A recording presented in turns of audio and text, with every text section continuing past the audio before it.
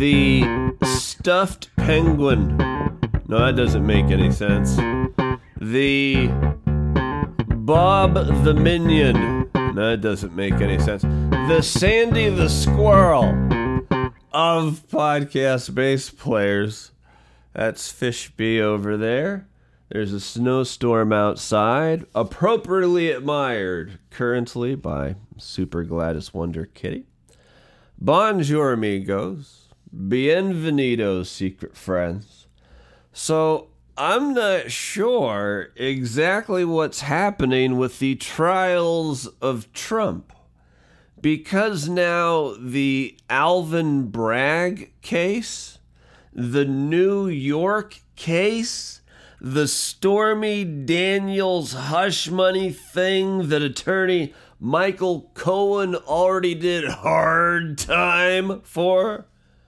Now this case has moved to the front of the line. What is going on here? Of all the cases that Donald Trump faces, rhyme unintentional unless you want to bring in Nancy Mason. Yeah, what the fuck? What the fuck? So this thing is now scheduled in New York for March 25th, which apparently means the election interference case in D.C. is on hold, they say until late spring, but it feels like indefinitely, doesn't it? And here's a prediction. I don't think the New York DA, in this case, Alvin Bragg, I'm not 100% sure that his office actually envisioned this thing going to fucking court. And it couldn't have been a priority in the office when, logistically, you're behind 3 other court cases. So, but now there he is in the spotlight. So my prediction is that the Trump side is obviously going to want to push it back and delay. But I actually think the prosecution, I think Alvin Bragg is the team that's going to ask for an extension on this thing. Color me skeptical.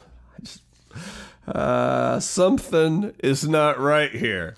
Because out of nowhere, on the same day that Fonnie Willis's case is falling apart with her lover's triangle or quarrel or whatever the fuck is happening there, the day when that's on TV breaking down, what's generally considered the weakest case against Trump is suddenly fucking first. We'll see. We'll see. As I said, color me skeptical. I still have significant doubts that any of these cases will really see the light of day before the election. So I put off bringing it up until now. I hope you had a good Ash Wednesday / Valentine's Day. But that, of course, today means a tragic holiday. It's Broken Dick Thursday. You didn't mean to do it, but you done did it. It's Broken Dick Thursday. I just fingers crossed, mantises prayed that relief is brought to you and your lover. So don't forget tomorrow, sweet Jesus, it feels good to be single Friday. Then there's the oh my God, I'm so sorry Saturday, and it just goes on from there. Fishbeat, did you hear about the woman in Oregon that went to the doctor? I know that's not much of a setup. I'm not walking you into anything here, but this is nuts.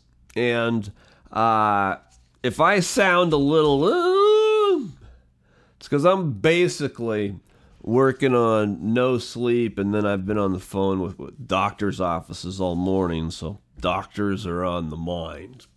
But this woman in Oregon goes to the doctor. Something that happens, thousands and thousands of times every single day. Oregon woman goes to doctor.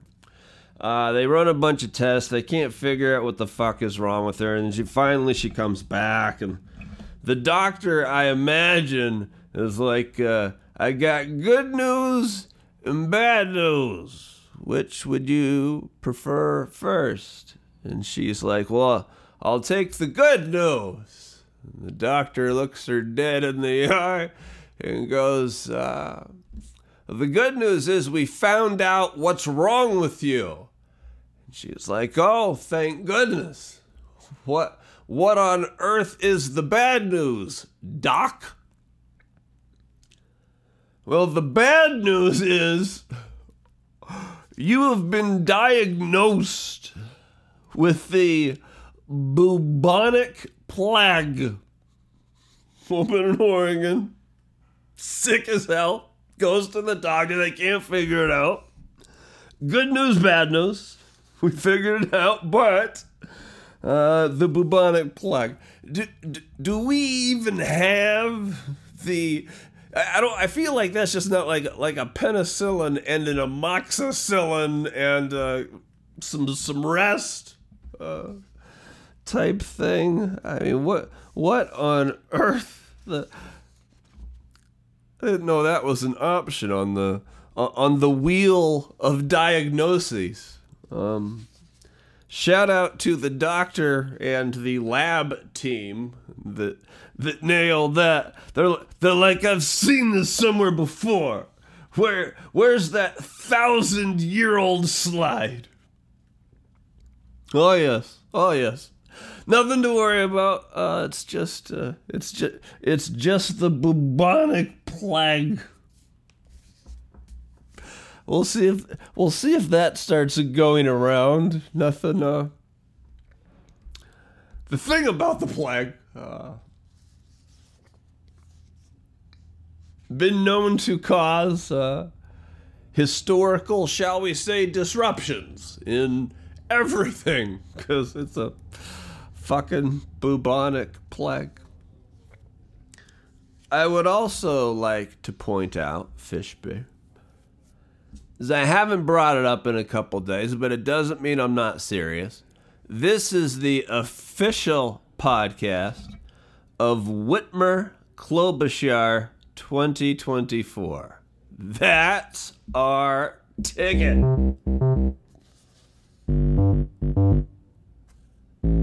We got to start lobbying for this. We got to get down on our knees and then get back up and then get back down and then get back up. We're just doing calisthenics.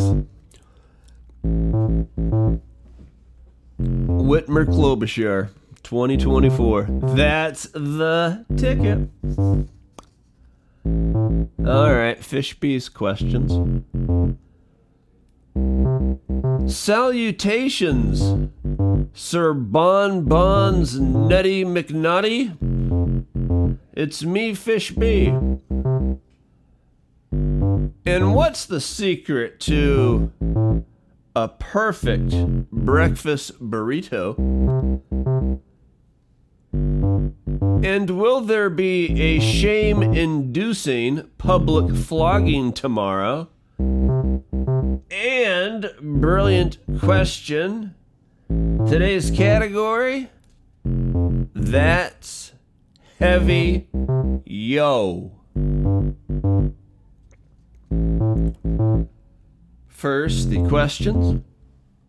I've got to renew my passport this month. I might put the name down as Sir Bonbons Nutty McNutty. I anticipate no problems there. What's the secret to a perfect breakfast burrito? Well, this entirely depends on taste. I know last night I made a big batch of breakfast burrito stuffing, and you gotta get the quantities right. I went with 4 large, like steak, like the Baker potatoes, the big size one. Bake those a day ahead of time, then you cut those all up nice. Throw them in a big frying pan with an entire stick of butter. Salt, pepper, have some fun now. Then you need a dozen eggs, which is convenient because that's the amount they sell them in. So you gotta crack all those and you gotta put them in a big bowl, and then you gotta add just a little bit of heavy cream, a little bit of salt, a little bit of pepper. You gotta whip it up real good. You gotta break the yolks. You gotta whip it up real good. So 4 big potatoes, 12 eggs. And then I just like ham and cheese in mine. Like I'll chop up a bunch, like a pound of ham maybe.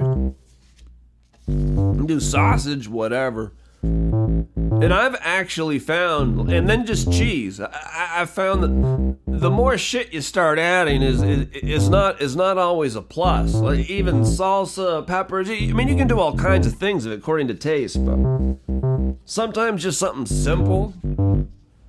You know, comparatively, I think that's why the Egg McMuffin is so beloved. It's just something fucking simple, but it's all good things. All right. You're welcome for that 2 minutes that we just spent on crafting breakfast burritos. And will there be a shame-inducing public flogging tomorrow? Yes, but of course. It's Friday, right? The day after Broken Dick Thursday. Yeah, I'm not looking forward to that, but it's happening. Let's breeze on over to today's brilliant question. And just FYI, brilliant is in parens in the phrase brilliant question. Today's category, that's heavy yo. And the question is, who's the heaviest animal? A female giraffe, a silverback gorilla, or George the animal steel? What, no Muppets animal? My second favorite drummer in the world. So who's the heaviest of those animals? A female giraffe, a silverback gorilla, or George the animal steel?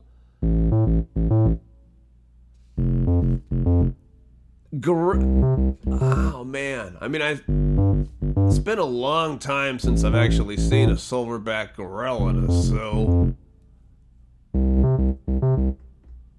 You're guaranteed to see giraffes at the zoo. They're fucking huge.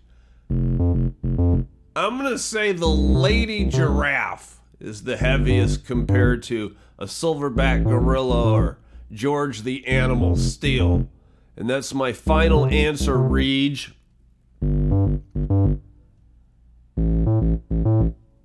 And ding, ding, ding. Lady giraffes can get up to 16 feet tall, 2,600 pounds. Silverbacks are like 450 pounds, and George the Animal Steel was a cool 275. I mean, have I gotten 2 days in a row? I don't fucking remember, but I am thrilled here. Can we just take a moment of silence and recognize the brilliance of identifying the giraffe?